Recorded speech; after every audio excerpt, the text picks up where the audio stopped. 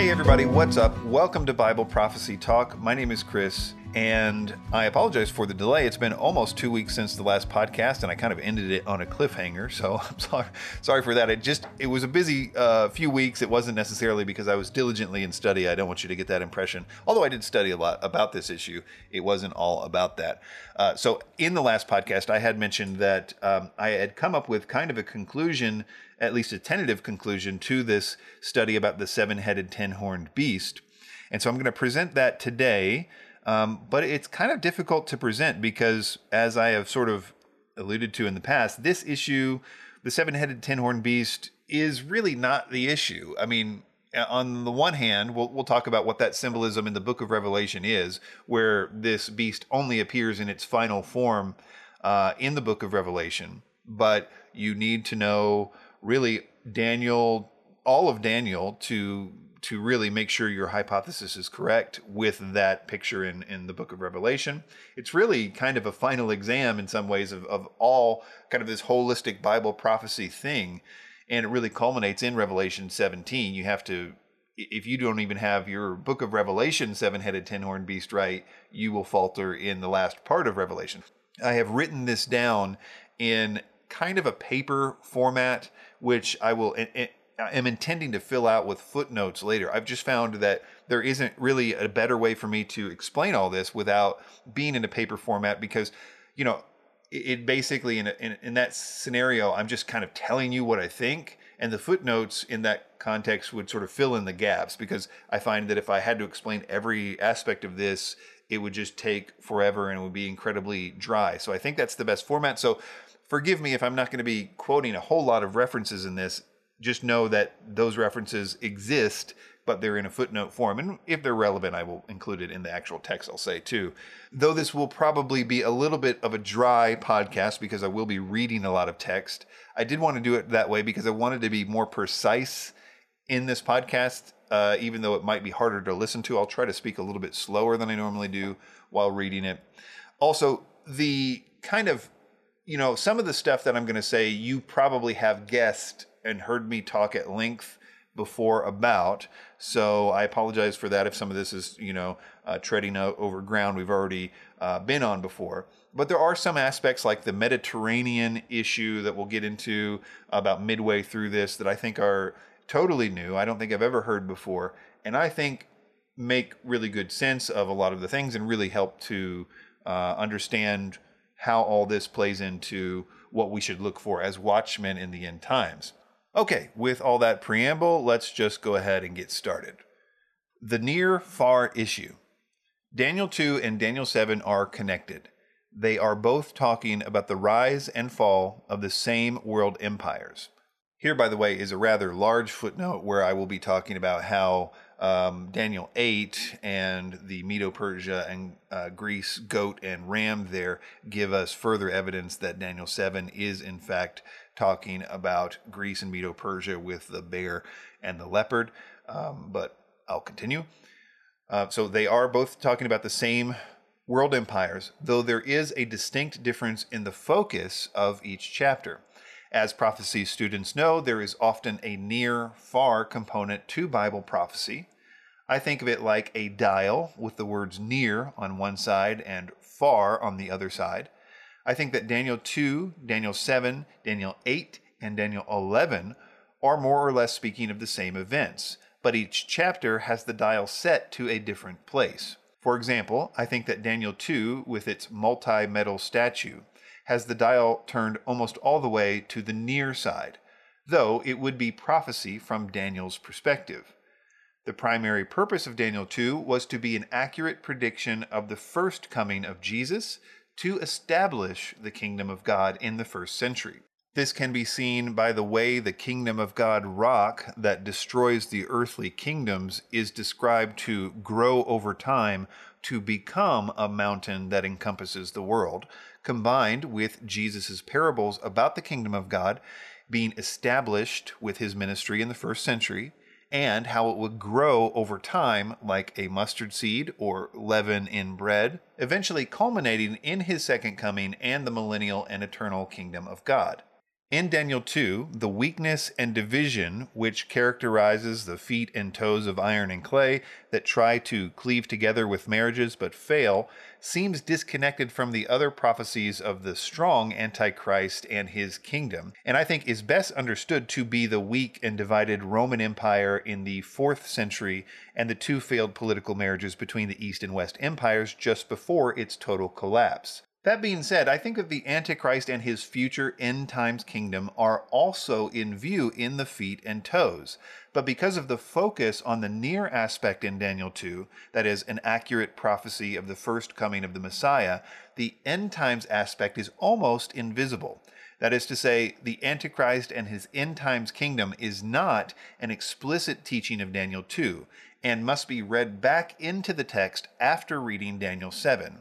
It is different than the following 4 visions of Daniel, where the Antichrist is clearly in view, which we know because of themes like the 3.5 years, the war on the saints, the abomination of desolation, the blasphemous and boastful words, etc., all of which are missing from Daniel 2. It should be noted that holding this interpretation changes nothing with regard to the traditional futurist interpretation of the end times. As long as the 4th beast of Daniel 7 is understood to be a 2-staged kingdom that gets its ultimate fulfillment with the Antichrist in the end times, nothing changes.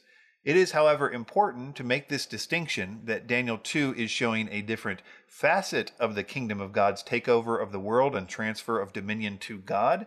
And it is unquestionably true that, in one sense, the kingdom of God began with Jesus in the 1st century and will only culminate in the end times. In other words, Daniel 2 is more about one's theology regarding the kingdom of God than it is about eschatology. Moving on to Daniel 8, which is talking about the ram and the goat and the 2300 evenings and mornings prophecy, etc. I think it's talking about the same rise and fall of kingdoms here, though it zeroes in on Medo-Persia, Greece, and the 4 generals after Alexander the Great, which would eventually produce Antiochus Epiphanes. It is distinct from Daniel 2 and Daniel 7 in that it does not contain the heavenly imagery of the transfer of power. Here, I believe that the dial is turned a little more to the far side compared to Daniel 2, but it's still mostly near. That is to say, it is ancient history from our perspective. The primary purpose of this prophecy was to warn the people who would live through the persecution of Antiochus Epiphanes and his defilement of the temple in 168 BC. It was to provide one of the clearest prophecies that we know was fulfilled to the day, predicting how many evening and morning sacrifices would be missed before the temple was restored, which is where we get the holiday Hanukkah from. In Daniel 8, it does blend into obvious eschatological language: war on the saints, divine destruction, abomination of desolation, and there are elements here that probably apply to both the Antichrist and to Antiochus. In fact, some verses it seems equally apply. That is to say, they're half near and half far, like a blending of Antiochus's deeds with the Antichrist deeds. But the near aspect wins out eventually, as it does in Daniel 2. For example, the prophecy of the 2300 evenings and mornings is much more applicable, if not exclusively applicable, to Antiochus. If the 2300 evenings and mornings prophecy does apply to the end times, this would be the only occasion in Scripture that points to some significant event with regard to the temple 1,150 days after the midpoint of the 70th week, during the worst part of the day of the Lord.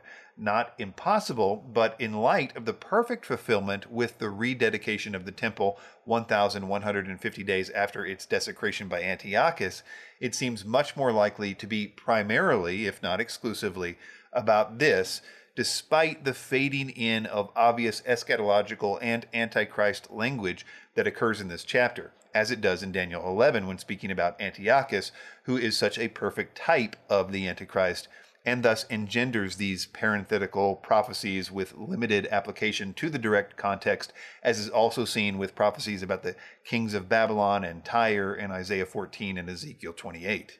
In Daniel 7, the dial is much more turned to the far side. For example, the little horn on the 4th beast refers only to the Antichrist and to future events, much like in Daniel 11 after verse 36.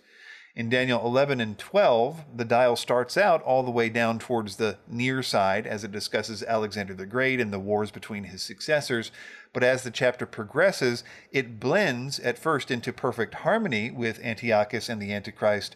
And then after verse 36, the dial is turned all the way to the far side as it discusses things that can only apply to the Antichrist and to the eschatological day of the Lord.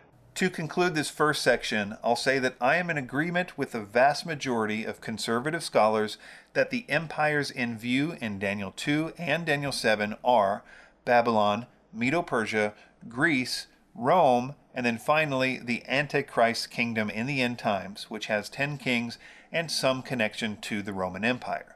Symbolism of the seven-headed, 10-horned beast. In the book of Revelation, particularly in chapters 12, 13, and 17, the symbolic beast image represents Satan. Technically, the beast is a serpent, specifically a dragon. The 7 heads are both 7 kingdoms and 7 kings, though the terms are used interchangeably on several occasions. The 10 horns are all on a single head, the head that represents the Antichrist himself and his future kingdom. Throughout the book of Revelation, the Antichrist is called the beast or the first beast. Though the symbolic beast is technically Satan, the word beast in subsequent verses comes to refer only to one of the 7 heads of the beast. This is because the person of the Antichrist and his kingdom is the only relevant manifestation of this beast in the context of the book of Revelation. One way to think of this is the 7 heads are 7 occasions in history where Satan manifested himself or his kingdom in some way, the 7th head being the last occasion. The chronological order of the 7 heads. I think the 6 other heads, besides the Antichrist in the last days, are historical empires that all had certain characteristics, such as they were all Mediterranean empires, they all controlled Israel. In Revelation 17:10, we are introduced to a chronological order that must be applied to these heads. It says, "They are also 7 kings, 5 of whom have fallen. 1 is, and the other has not yet come. And when he does come, he must remain only a little while." The 5 that have fallen would be the Egyptian Empire with Pharaoh, the Assyrian Empire, Sennacherib, the Babylonian Empire, Nebuchadnezzar, the Medo-Persian Empire, probably Ahasuerus from the book of Esther. The one who is the Roman Empire, with probably Nero being the king representative. And the one who is yet to come is the Antichrist and his kingdom. This seems to make good sense of John's words about the Antichrist in 1 John 2:18, which says, "Dear children, this is the last hour, and as you have heard, the Antichrist is coming. Even now, many Antichrists have come. This is how we know it is the last hour." Why does the beast in Revelation have the features of the 4 beasts of Daniel 7?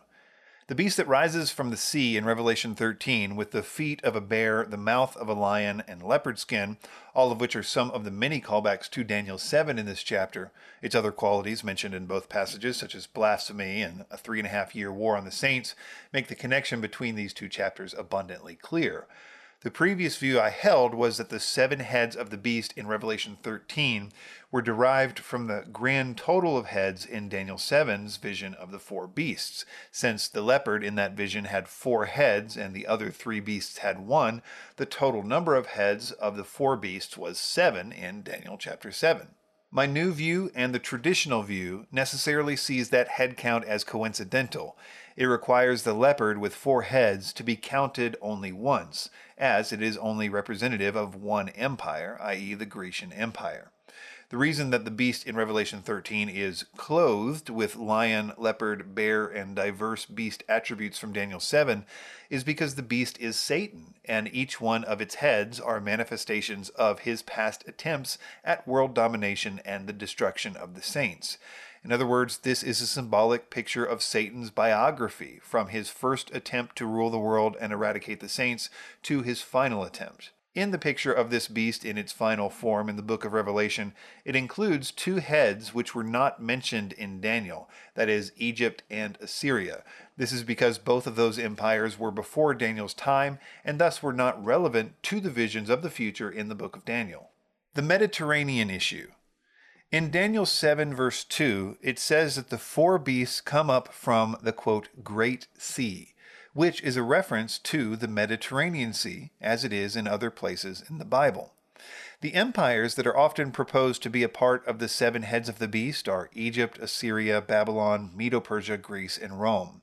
If you look at all of them on a map, you will see that they all gained progressively more control of the Mediterranean Sea, each one gaining a little more territory than the previous empire, until the Roman Empire, which marked the first and last time a kingdom controlled the entire Mediterranean Sea and coastline. I believe that the Bible is saying that this total control of the Great Sea by the Roman Empire is a significant event that is noted with regard to the Roman Empire in the Bible, but is also the chief way in which the Antichrist kingdom in the last days will be like the Roman Empire when it arrives on the scene. I believe that Scripture speaks of this total geographic control of the Mediterranean Sea in reference to both ancient Rome and the Antichrist kingdom in Daniel 2:40, Daniel 7:7, and Daniel 7:20. I'll quickly read those three passages. A fourth beast, dreadful and terrible, exceedingly strong. It had huge iron teeth. It was devouring, breaking in pieces, and trampling the residue with its feet. It was different from all the beasts that were before it, and it had 10 horns.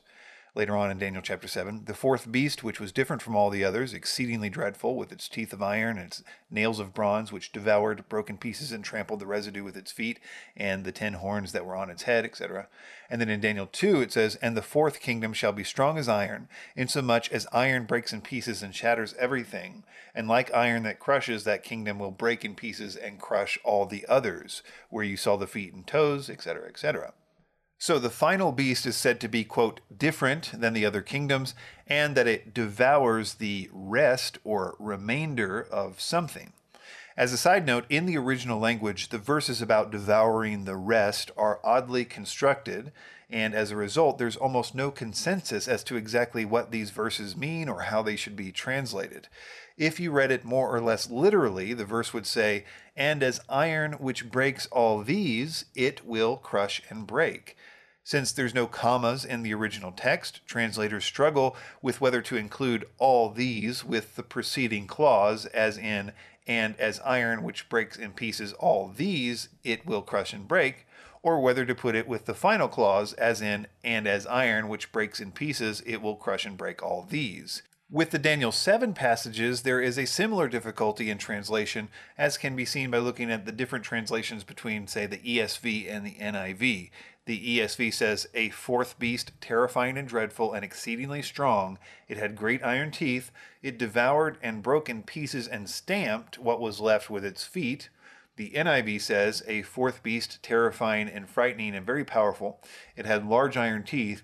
It crushed and devoured its victims and trampled underfoot what was left. So does the what was left go with the final verb to stamp, or with all three verbs to devour, break in pieces, and to stamp?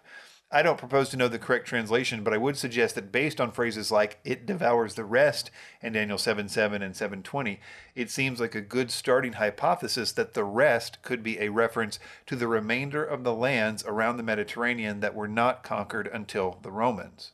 This has some support, as we've seen, because the Mediterranean is specifically mentioned as the place that these beasts come out of, that is, the Great Sea. It also has the circumstantial evidence mentioned earlier that each of these empires progressively controlled more of the Great Sea, culminating in the total control of the Mediterranean by the Roman Empire, a feat that has never been seen since that time. This theory would also mean that we would have a future map of the world during the Antichrist's rise to power in the first half of the 70th week of Daniel. We would be on the watch for a nation or coalition of nations that controls the entire Mediterranean coast again, especially if there are 10 of those nations, though it is possible that they are not a coalition at all until the wars of the Antichrist unite them. This also makes good sense of the, quote, subduing of the three kings, since we can see from Revelation 17 that whatever the Antichrist does to the three kings will not be the end of them. They will give their authority to the Antichrist and continue to rule with him in some way. So the total number of the kings is still 10, despite the three being subdued. Daniel 11:42 through 43 says, "He shall stretch out his hand against the countries, and the land of Egypt shall not escape. He shall become ruler of the treasures of gold and of silver and of all the precious things of Egypt, and the Libyans and the Cushites shall follow in his train. But news from the east and the north shall alarm him, but he shall go out with great fury to destroy and devote many to destruction."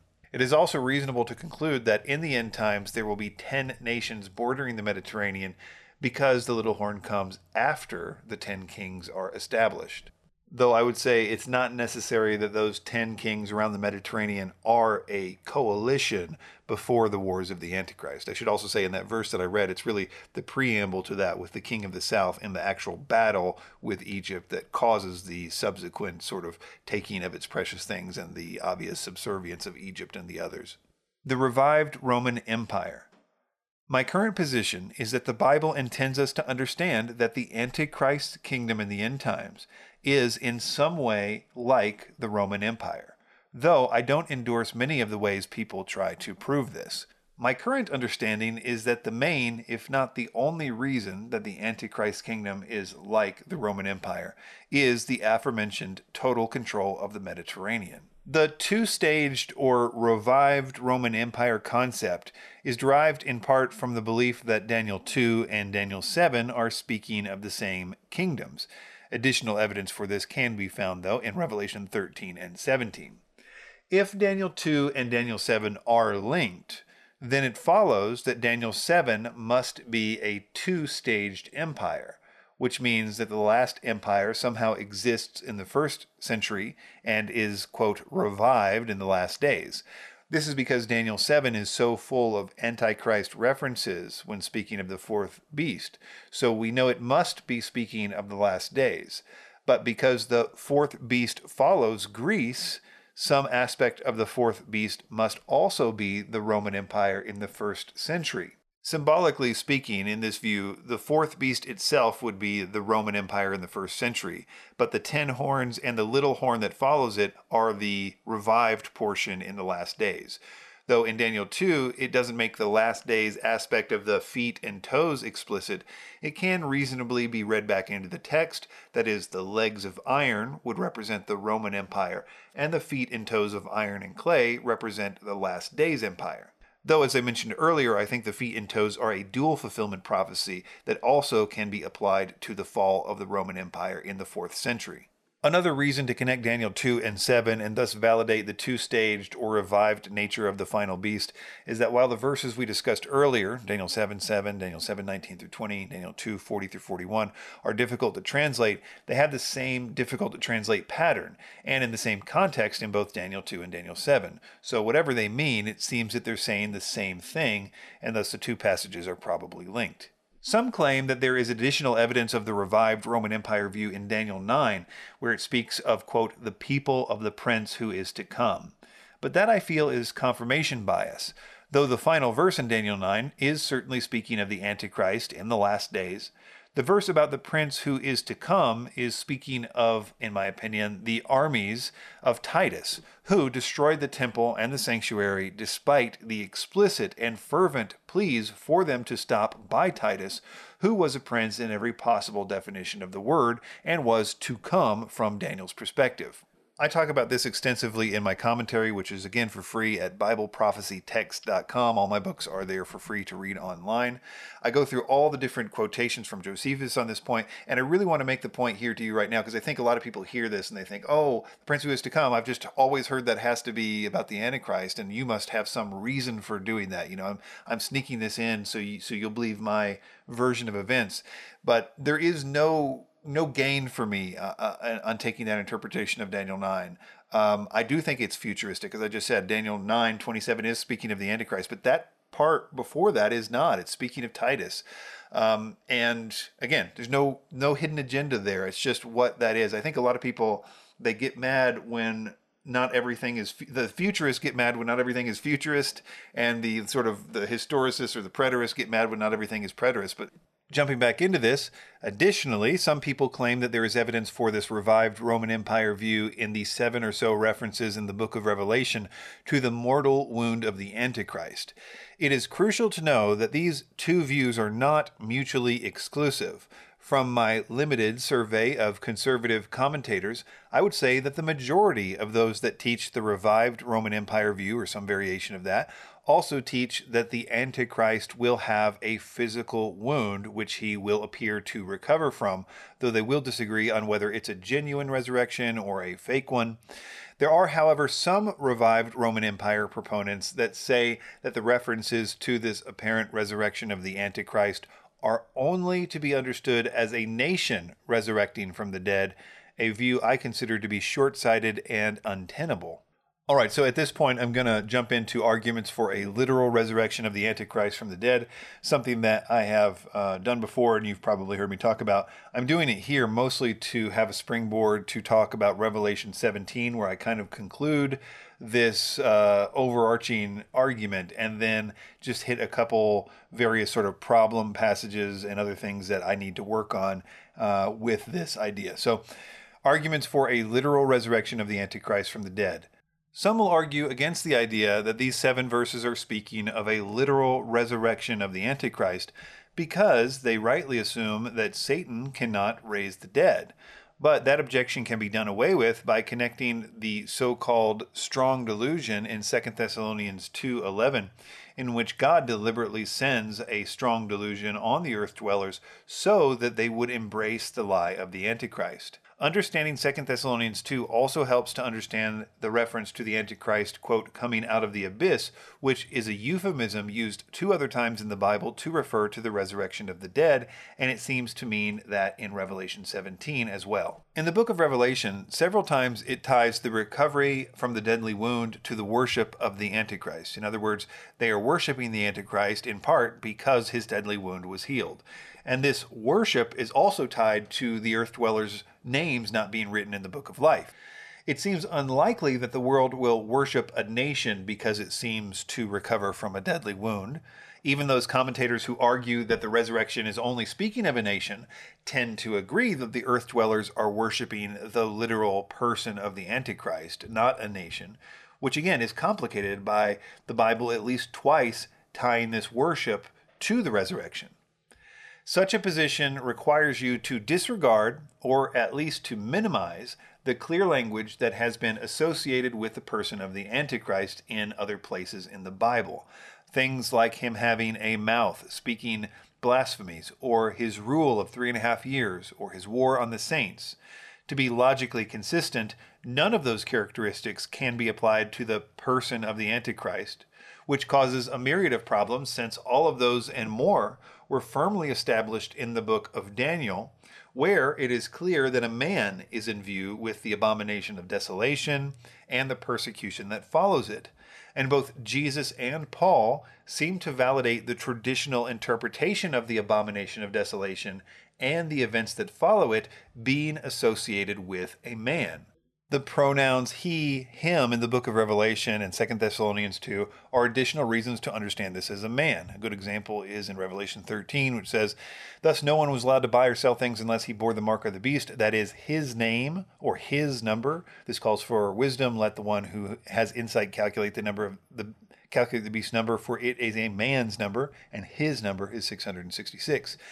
The beast wound only makes sense in the mortal sense, and I quote here Revelation 13:3, 12, and 14, talking about, they say, in amazement, his lethal wound has been healed. The first beast whose lethal wound has been healed, make an image of the beast who's been wounded by the sword but did live.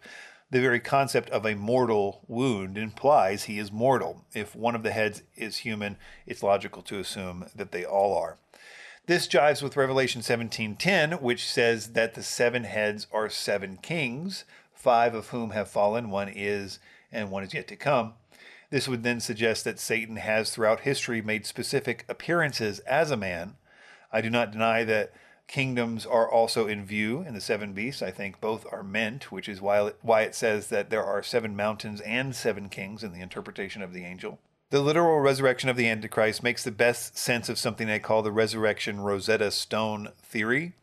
This is when I take several verses about this in the book of Revelation, and you can see they have the same pattern in many cases, and I believe that is intentional in order to essentially define terms for us.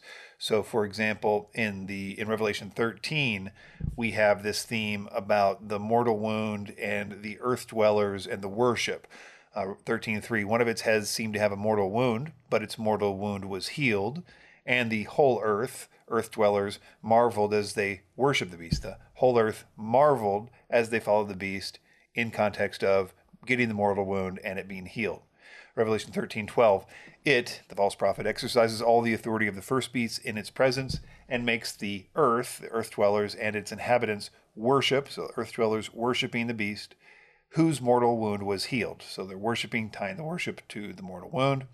Revelation 13:14, and by the signs that it is allowed to work in the presence of the first beast, it deceives those who dwell on the earth dwellers, telling them to make an image of the beast that was wounded by the sword and did live. So this image of the beast, we'll see later, is actually used to make them worship the beast, and it is telling them that it's being done because of the wound which was healed. And all that helps us to interpret later in the book of Revelation, Revelation 17:8, when it says, and the dwellers on the earth, the same exact term the earth dwellers used before in Revelation 13, whose names have not been written in the book of life from the foundations of the world, will marvel, the same word used to earlier in Revelation 13, when they see the beast, because it was and is not and is to come. So what do we know for sure? Well, we know the earth dwellers were marveling at the beast for some reason earlier. What was that reason earlier? It was because he had the wound from the sword but did live. Here it says the exact same thing in the exact same way, but it changes wounded from the sword but lived to was and is not and is to come.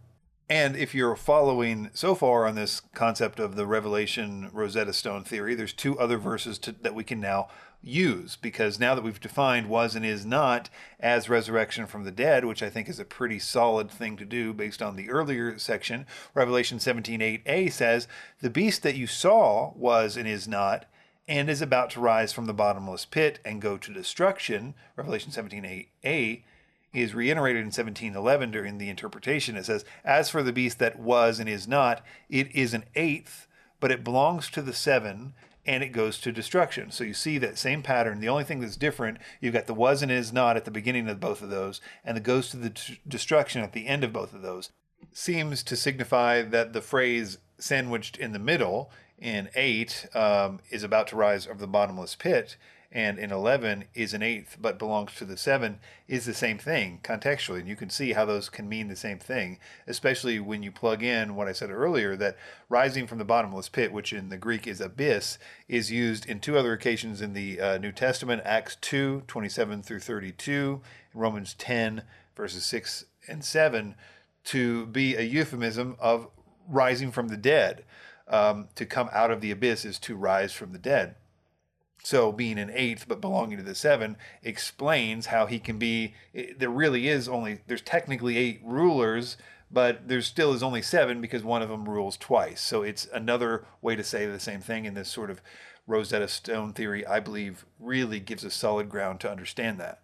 I think one of the reasons that Revelation 17 particularly is so difficult is because you don't know where, as I said before, it's kind of like the final exam. Whatever you're doing with Revelation 13 or Revelation 12 have to pay the bill here in Revelation 17. And part of that's difficult is that it's speaking clearly, I think, on the one hand, of a resurrection. It's taking the mortal wound and the wounded by the sword but did live from Revelation 13, and it's importing that into these terms of, was and is not and is to come and rising from the bottomless pit in Revelation 17a in the same context as we just looked at. But that's not to say that it cannot also apply to the revived Roman Empire aspect. My personal view is that the only time it's really even speaking of anything kind of like that, definitely in Revelation 17, is in 10, where it talks about the chronology of the kings. They are also 7 kings, 5 of whom have fallen, 1 is, and the other has not yet come. And when he does come, he must remain only a little while. That, I believe, has to be speaking of the sort of chronology of the nations, or kings, as it were. But when it goes on after that, as for the beast that was and is not, it is an eighth, but it belongs to the 7, and it goes to the destruction. I can see that verse as a dual fulfillment, at least. It is an eighth, but it's also one of the 7, can apply to either if you're talking about the resurrection or to the sort of revival of the Roman Empire, as it were. They both work. And it's one of the reasons, it's certainly not the reason I said this. In fact, the reason that I say that you have to interpret the heads of the dragon as both kings and kingdoms is because of really the grammar and the way that it uses it. It's almost as if the Bible is demanding that you understand that they are both there, not one or the other. I believe anybody that demands that it has to be one or the other is missing something. They're not reading all of the instances that are relevant to this, because you can't box this in and say it's one or the other. But the reason that I think it's interesting here is because that line in 11 can be both. It may be one or the other. If I had to guess if it was one or the other, I would say it's speaking of the resurrection in that case, not the revival of the Roman Empire. But I would be willing to be wrong about that. And as I say, it's totally possible that it can be dual fulfillment, but you can't take one or the other out of that, especially the resurrection component. All right, wrapping up with two major problems I have with this theory. Number one of the main problems I have with this theory is Daniel 7:12, which says that after the fourth beast's body is burned by God, the other three beasts have their dominion taken away, but are allowed to, quote, live on for a season and a time after that. This, in my opinion, is not explained well by anyone holding to the traditional view or some variation of it, because it would mean that after the Antichrist is thrown into the lake of fire at the end of the 70th week, Neo-Babylonia, Medo-Persia, and Greece are allowed to live on, but not with their ruling authority, i.e. dominion. If this was speaking of distinct countries or geographical areas, I could easily explain it as countries having their ruling authority taken away, but being allowed to continue to exist as distinct places during the millennium under the dominion of Christ, since many nations are mentioned as existing in a subservient fashion during the 1,000-year reign of Christ on earth. The problem is that if we are to remain consistent, then these beasts are empires that rose and fell in the ancient past, and much of the land that they held was shared by the other empires. For example, all of the territory held by the Babylonian Empire was later held by both the Medo-Persian, Greece, and Roman empires. There is nothing geographically unique about the Babylonian Empire to live on as distinct from the other empires listed. Some commentators, even conservative futurists, will take this all as a reference to past events. These nations lived on in the sense that when the subsequent nation conquered them, their people and cultures were assimilated into the new empire. That view, in my opinion, cannot work because this living on, but without dominion, seems to be chronologically after the Antichrist is killed at the end of the 70th week. Phrases like continued to watch and kept looking until all seem to make that pretty clear. One solution to this problem is that by the other beasts, the angel means the entirety of the lands in view in this chapter, because it's not enough to say that the angel means that the other nations that were not controlled by the Antichrist, because the Antichrist controlled all of the nations in the traditional view.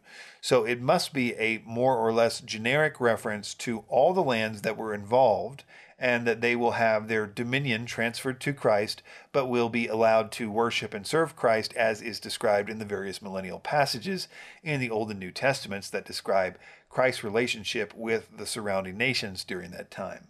Another problem, I feel that adding Egypt and Assyria to round out the number of heads in the book of Revelation, as the vast majority of commentators who hold to the traditional view do, is not demanded or really even hinted at in Daniel or Revelation. Nevertheless, I think this view that adding Egypt and Assyria makes the most sense of the available data, especially the Revelation 17 verse 5, have fallen, one is and one is yet to come, which boxes the interpretation into a chronology-based scheme that spans a long period of time. And because you can easily understand the four beasts featured prominently in Daniel's vision to be four of the heads, it is at least logical to include Egypt and Assyria, who have the same characteristics. That is to say, Mediterranean-based empires that controlled and persecuted Israel, with the difference being that they were before Daniel's time and thus not important to mention in the visions of future empires of the world. Okay, that is it, everybody. That is my sort of unification theory of the seven-headed, ten-horned beast.